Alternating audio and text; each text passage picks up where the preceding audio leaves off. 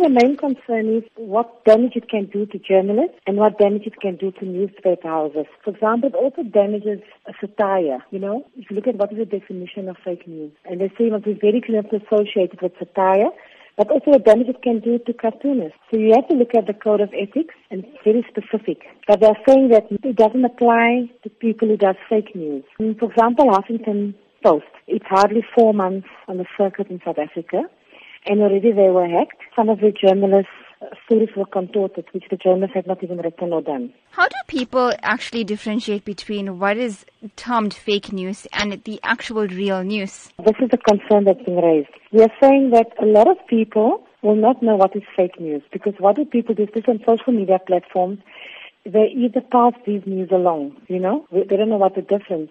But now the responsibility is becoming bigger and more difficult for journalists. Journalists have to make sure that they check their sources at all times.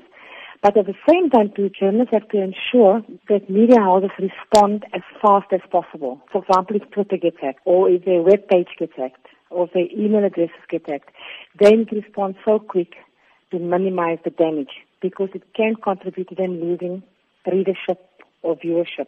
What impact is this fake news phenomenon actually having on the field of journalism and journalists in particular? Even the political landscape, the way it's going now, you can see what's happening with Donald Trump too. Anyone writes about him and he doesn't even respond, or he just says it's fake news. It's happening in South Africa too. So what needs to happen is that journalists need to safeguard and double ensure that they check their sources, that they minimize their errors, because as human beings you're bound to make mistakes, so that it can counter fake news. Because what fake news is doing is, it's obviously trying to take the focus away from real informative news, but also has an impact on the readership or viewership. The Right to Know campaign has launched the Hands Off Our Internet campaign after the Minister of State Security, David Mahlobo, announced a proposed regulation of social media.